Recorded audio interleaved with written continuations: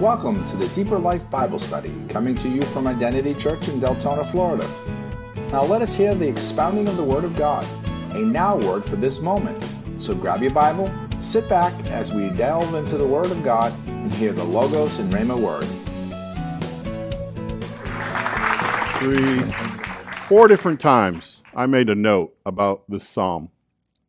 So the most recent was in 18. Learn to live with God in the first place. Contrast God the ways versus your ways. It also says what he won't do. He won't defend the wicked. Meditate on I am. Day and night, get the true revelation of light. God pictured as a tree, and the wicked are the dust in the wind. Or the chaff. Or you're the chaff with the dust in the wind, really. God will not defend the wicked on the day of judgment. So contrast the wicked and the righteous. The Lord embraces their path. This psalm is like a Christian's guide. It's interesting that you can contrast verse 1:1 with Psalm 32:1. The man who does not walk in the counsel of the wicked. And then 32:1 says, he whose transgression is forgiven. Both are in a state of blessedness, a condition of comfort and security. And apparently on September 12th, 2006, so was I, because I wrote, I am here now. Interesting. This is from my journal.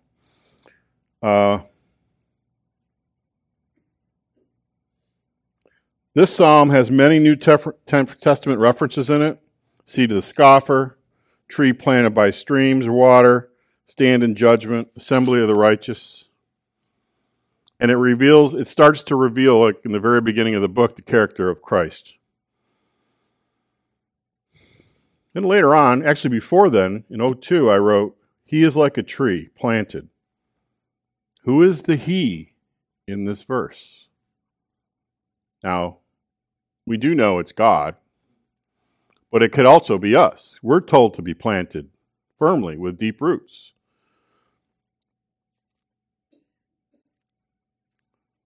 In 2010, I wrote, I don't always live life in the first 3 verses of this psalm.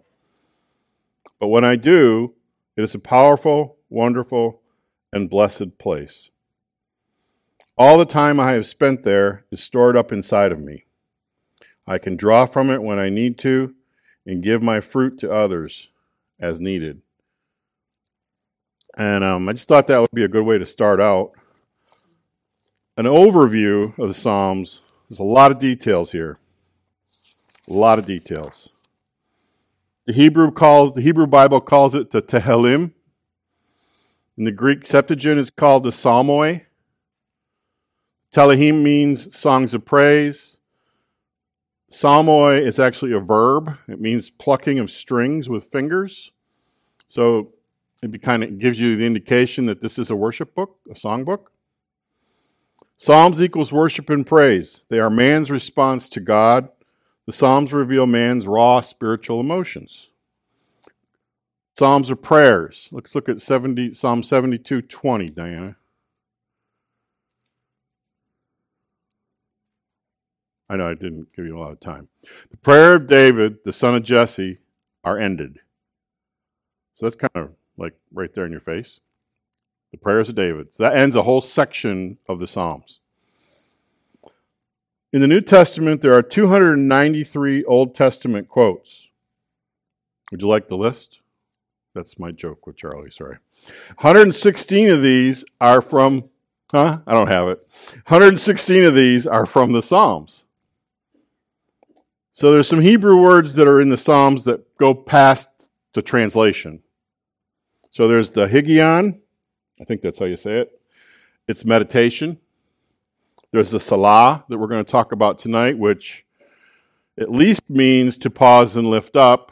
I'm going to kind of show you it has some other meanings. Others is the Maskil, which is a I love it when I'm going to read something and the words in it, I got to figure out what they mean. Contemplative or didactic, whatever that means. Intended to instruct or morally instructive or skillful. Well, that's a little easier to understand than just saying contemplative and didactic. A Miktam, that's an atonement psalm. A Sheol is the netherworld. There's 150 psalms. Who wrote them? David wrote 73. Asaph wrote 12. Those guys, the sons of Korah, wrote 12. 2 of them were attributed to Solomon, 1 to Moses, and 1 to some guy named Ethan. And no, I don't know who Ethan is. His friend's Alan. 49 are anonymous, And some Jewish scholars believe that if the author is not named, then it is the same author as the last one before it that was named.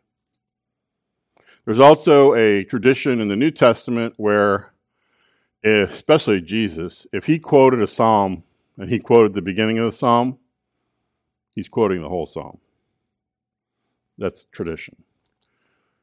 There's different categories of psalms. There's messianic, that reflect Jesus. There's liturgical. There's penitential, which are repentive or for penitence. There's historical psalms that for the most part are pretty boring. If you got stuck with those on one of your days that you were reading the Psalms, you'd want to get to the next one. Praise, and there's alphabetical psalms, where each paragraph is begins with a letter of a word with a letter of the Jewish alphabet. There's prayers of righteousness. Let's take a minute and look at the middle verse of the whole Bible, Psalm 118:8.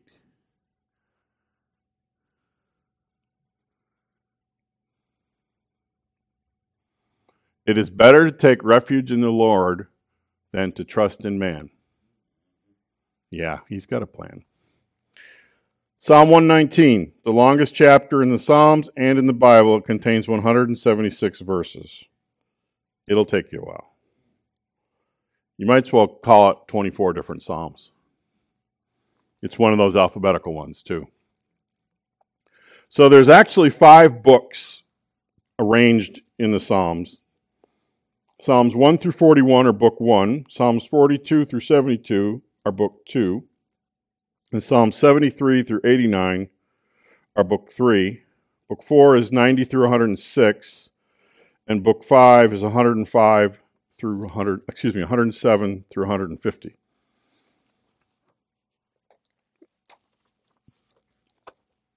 I just think it's good to know, like in an overview sense, what you're looking at. There's a lot here. And, like they say Isaiah is the book that represents the whole Bible. In some ways, the Psalms represent the whole Bible. They got, and you think about it too, just like Isaiah wrote about Jesus, how many hundreds or 1,000 years before he walked the earth, David wrote messianic Psalms about Jesus that are accurate to the word. It's really amazing to get in there and not just have it be. And if you grew up in a mainline Protestant denominational church at all, you read Psalms in a liturgy. And if you were like me and you were a kid, you didn't even maybe know you were reading Scripture. You just thought you were reading number 104 out of the hymnal. So there really are a deep part of our faith. And I think, considering especially that we're a prophetic church and worship is such a strong part of who we are at Identity Church, it definitely is something that if you spend time in, it's going to deepen your walk. And to me, it's kind of like, I don't know what to read today. I'm going to go to Psalms. I don't know what to do today, and I have more time. I'll read a proverb.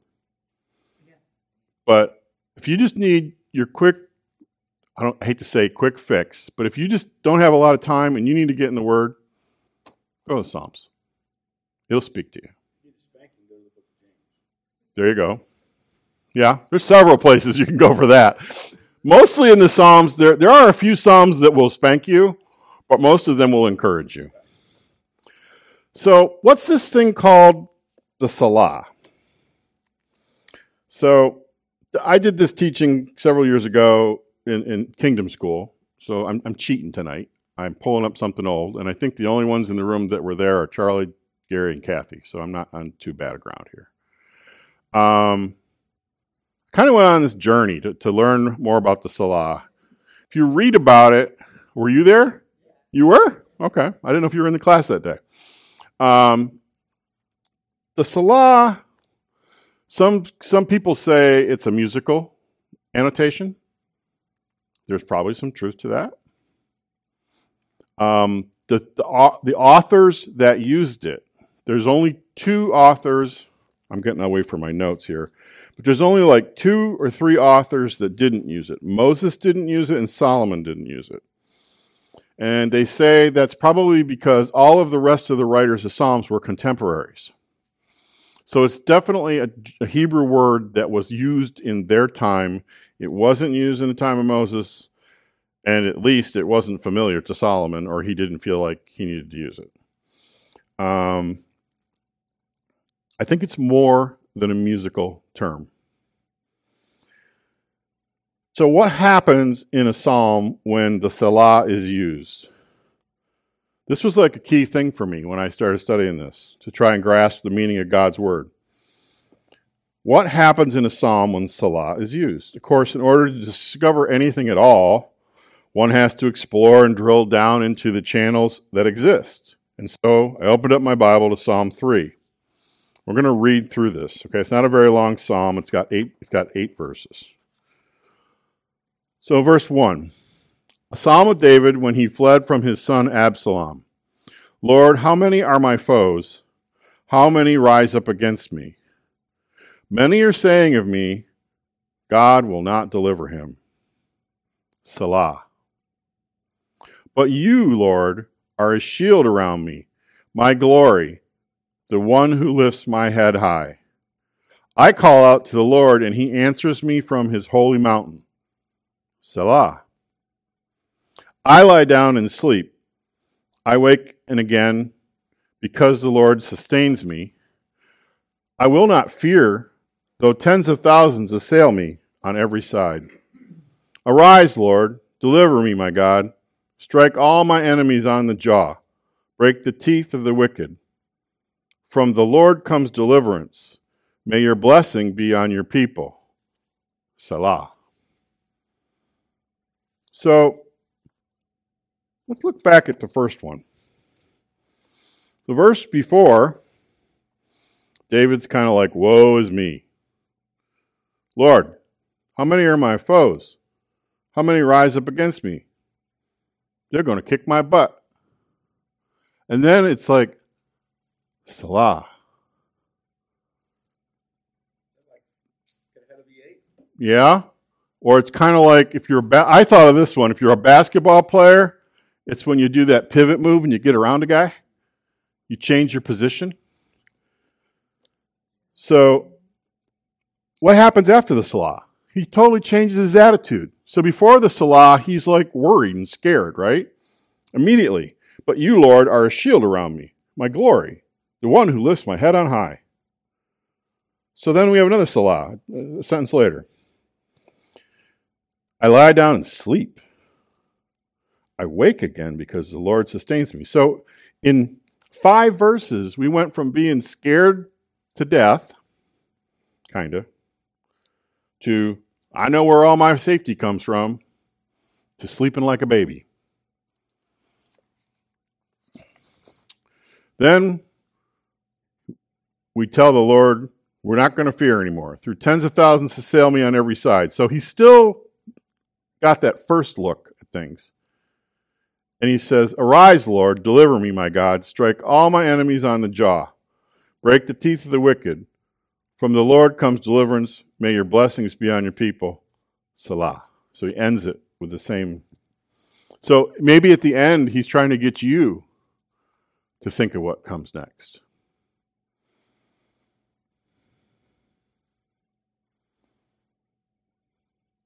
The one that's at the end of verse 8 is what they call a closing Salah.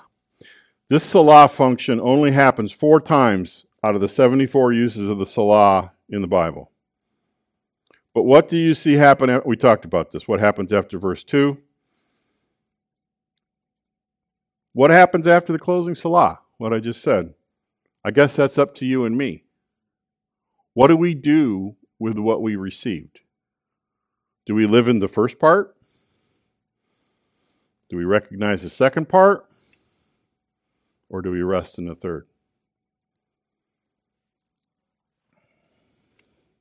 That's a good example of how it functions in general. So now I want to take a look at Psalm 46.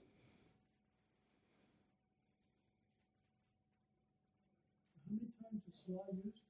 74. It's used 3 times outside of the book of Psalms. Yes. Yes. It's a pause. It is a pause. And you would, like, you're supposed, like, if you're reading it, you're supposed to pause. Take the break. Sit in God's presence. Yeah. Take the pause. Exactly.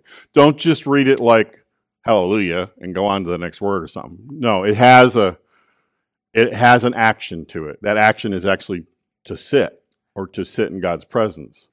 It's almost like a curtain call in a play. On an act. Going to another. That's good. So there's 3 times it's used in the book of Habakkuk. I didn't really study those out, but it's used 3 times in the book of Habakkuk, and then it's used 71 times in the book of Psalms. And then I've got a handout. I only brought 5 copies of the handout about this teaching, but there's a list of all of those passages that have the Salah on them, so we can divvy those up, and if somebody else wants an extra copy, and I can get it to them, or I can email it to you. So the other 3, is it in reference to a pause also? Yes, it's the same usage, but it's in Habakkuk, and I didn't really go there. I can take a look at that for next week and give you a little update on that, because at the time I was focused on the Psalms, but I can take a look at that. Now the interesting thing is, okay, who's the author of Habakkuk? It's the Habakkuk, right? I think so. He's a minor prophet. So one of the things I would look at, he must be a contemporary. In that same time. He's got to be in that same time frame, or he wouldn't have used the word, because it wouldn't have been a word, Anyways, so we'll take a look at that, and I'll talk about that in the beginning next week. That's good, Gary. So Psalm 46 is another one that this has 11 verses. It has 3 salahs in it. It does have an ending salah again. So let's just read through it. I think I'll stop. Since now you know what it is, we're gonna do what it said. We're going to stop when we get to it, and then we're going to say what, and then we'll read the next sentence. Then I'm going to go back, and I'm going to say, well, what happened? And what was the transition? So, for the director of music, it says, of the sons of Korah, according to Alamoth, whoever that is, a song, God is our refuge and strength, an ever-present help in trouble. Therefore, we will not fear, though the earth give way and the mountains fall into the heart of the sea. Though its waters roar and foam and the mountains quake with their surging. Salah.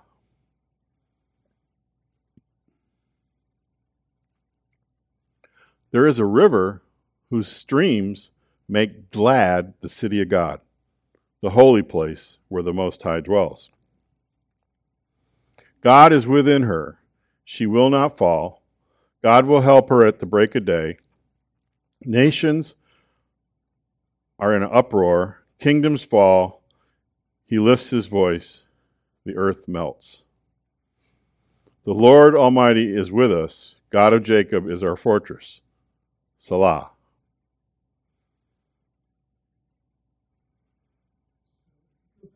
Let's go back to the first one, because the first one is answered in that sentence immediately afterwards. This actually is a second thought. So we start out in the first one, we're talking about water. Mountains fall into the heart of the sea. God is our refuge and strength. ever-present help in time of trouble, so we won't be scared or fear, though the earth give way and the mountains fall into the heart of the sea. Though its waters roar and foam and the mountain quakes where they are surging, Selah. So water's the threat before the Selah. What is the water after the Selah? It's refreshing. It's peace. There is a river whose streams make glad the city of God. So it flips it. It went from something that was bringing fear to something that's bringing comfort. Something that was taking away strength to something that's giving strength. So then it's another thought. God is within her. She will not fall. God will help her at a break of day. Nations are in uproar. Kingdoms fall. He lifts his voice. The earth melts. The Lord Almighty is with us. The God of Jacob is our fortress. Selah. So here's the pivot. Come and see what the Lord has done. The desolations he has brought on earth. So it isn't always a good flip. Because here he took us from being in a place of safety in his fortress, which, by the way, is where? It's in his kingdom. So we're safe within God's kingdom. But look what he did on the earth. Now, this is all Old Testament here. But this, I also believe, is kind of referencing the day of the Lord. So now we leave that thought and we go to, he makes wars cease to the ends of the earth. He breaks the bow and shatters the spear. He burns the shields with fire. So he's taken away the weapons of war. He says, be still and know that I am God. I will be exalted among the nations. I will be exalted in the earth. The Lord Almighty is with us. The God of Jacob is our fortress. Selah. It's the same. Verses 7 and 11 are the same. So the answer to both of those issues is that God is our fortress. So they call this a closing Selah at the end, and they call it a transformational Selah in the middle. In addition, we use the repeated phrase or refrain Selah. This type of Selah is used 8 times in the 74 occurrences. Then I got into percentages. Who cares? 10.8% of the time. Must have been on a numbers roll that day. For me, the refrain in verse 7 and 11 are very interesting. So often we focus on verse 10. Be still and know that I am God. I will be exalted among the nations. I will be exalted in the earth. There's actually songs with those as lyrics. And yet the Selah verse is actually more important in the sense that it is the thought that God wants us to internalize. Yes, being still before our exalted God is crucially important, but what a transformation of our heart takes place if we look closely at the Selah verse after that. The Lord Almighty is with us. The God of Jacob is our fortress. Isn't that really what God wants us to know and appreciate? Who can truly succeed in life without God? Whose religion is truly spiritual without having God with them? And what energizes our faith more than knowing God is with us as we do his will? The Selah puts our focus on the things God wants us to think about. Even without knowing the meaning of the word or what happened with the music, it is clear that the Selah was used with the intention by God and his inspired psalmists. The passages following Selah display a change of direction in the heart of singing prophet. It is very difficult to know for sure in all cases if the Selah thought is just the one verse noted with the Selah, or all or part of the paragraph in front of it. We saw that in 46. It was a separate thought. And yet, what does it matter? The Lord put it there in the heart of the psalm to note Selah, and then continue with a new, deeper, refreshed thought. It is as though after a Selah, the writer grasped a renewed direction. Sometimes increased faith, stronger in feelings, deeper appreciation of one of God's splendorous attributes, a widened lament. It could have gone deeper into what was bothering him. It also inspired action. It told you what to do to get out of the situation that you were in.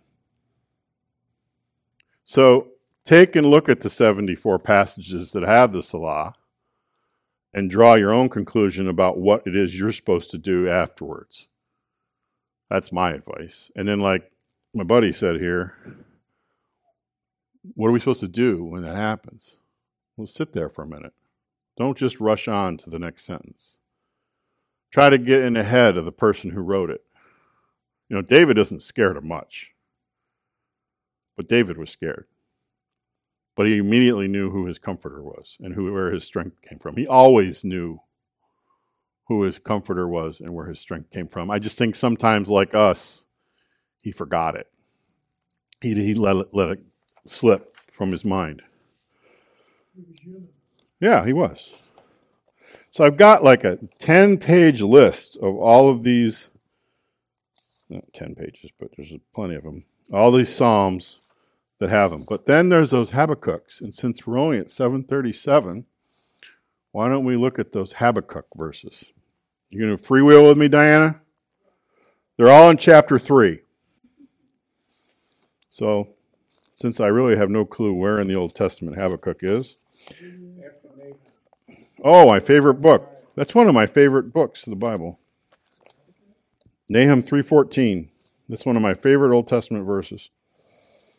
Habakkuk. It's on page 1008, everybody. Where is it? Chapter 3. Chapter 3, verses 3, 9, and 13. Oh yeah, I'm holding. We're off the notes now. We're in Garyland. This either makes this a really great Bible study or it's going to make it flop, one or the other. All right, so we now know we can't just read the verse that has it in it, right? You okay? Let it go next time, man. I don't want you to blow your head off.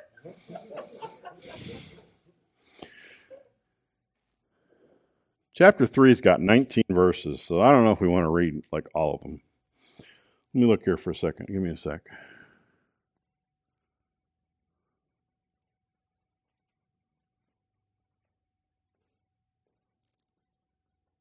So let's just read verse 3. God came from Teman, and the Holy One from Mount Paran.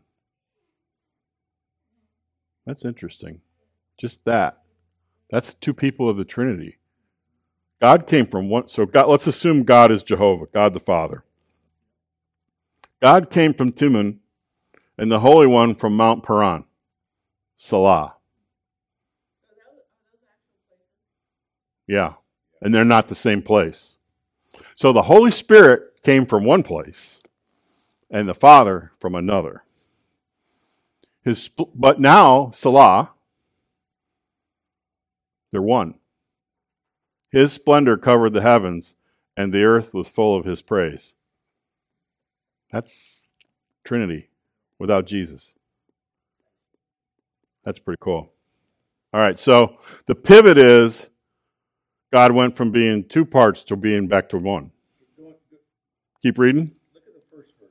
All right. Prayer of the prophet on Shigionoth.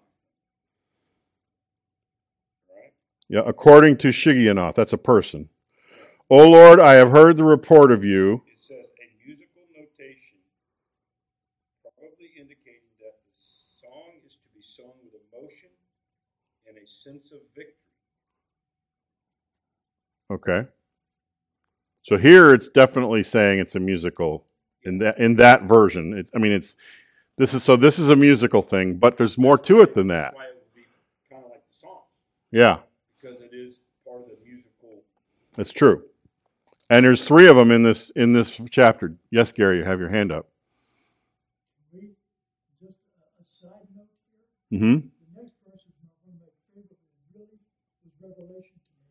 We're talking about laying hands on people and how important the hands are. And when I read verse 4, you'll know why it's important to lay hands on.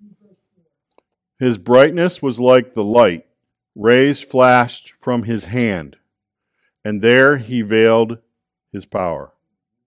That's what's so important to me about laying on the hands, because that's where God's power is. Sure. He hides it. He hides it there. He revealed it from them, so he had it hidden beforehand. Yeah. Before him went pestilence, and plague followed at his heels. He stood and measured the earth. He looked and shook the nations. Then the eternal mountains were scattered. Who measured the earth? Jesus did in the book of Revelation. Right? So let's drop down. Let's just keep reading. That's verse 6. He stood and measured the earth. He looked and shook the nations. Then the eternal mountains were scattered. The everlasting hills sank low. His were the everlasting ways.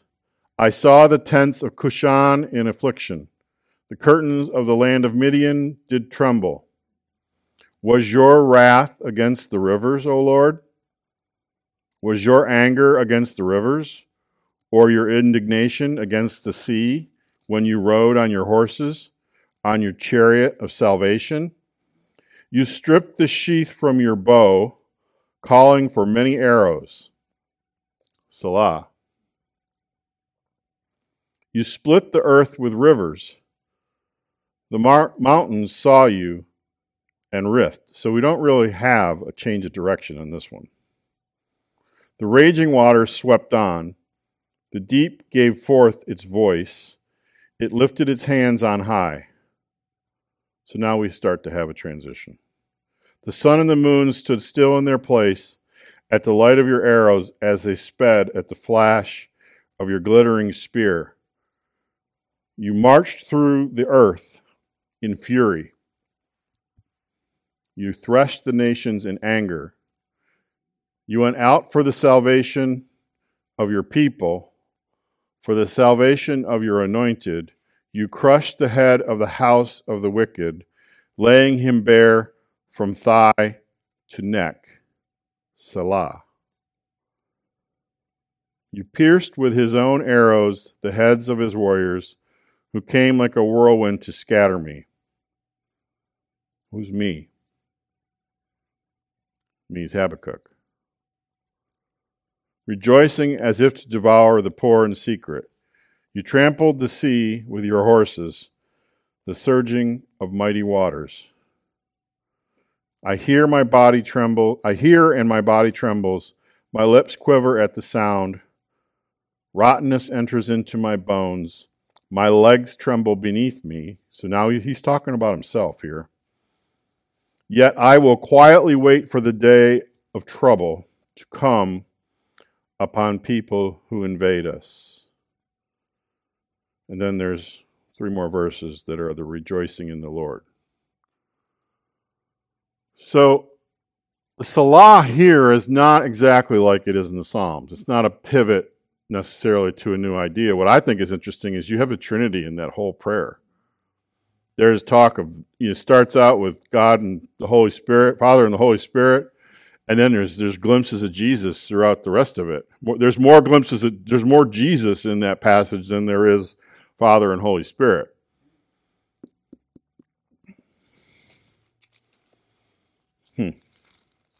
Interesting. So let's see what this little cheat sheet says. Heart transformation or topic change following the Selah. It says yes for the first 2 and no for the third. It says the third one, the Selah, shows God's smiting of Israel's enemies. The first one shows the glory described following the Selah. The second one is God's anger splits rivers. So it may have been more of a musical thing in this area, but it still does some of what it does in the Psalms. Interesting. Any other questions? Well, I think I'm about done for tonight. Next week, we're going to take a look at the Psalms that are used in the book of Revelation. So there's certain Psalms that were spoke in Revelation. And I'm going to look at that and see what's the significance.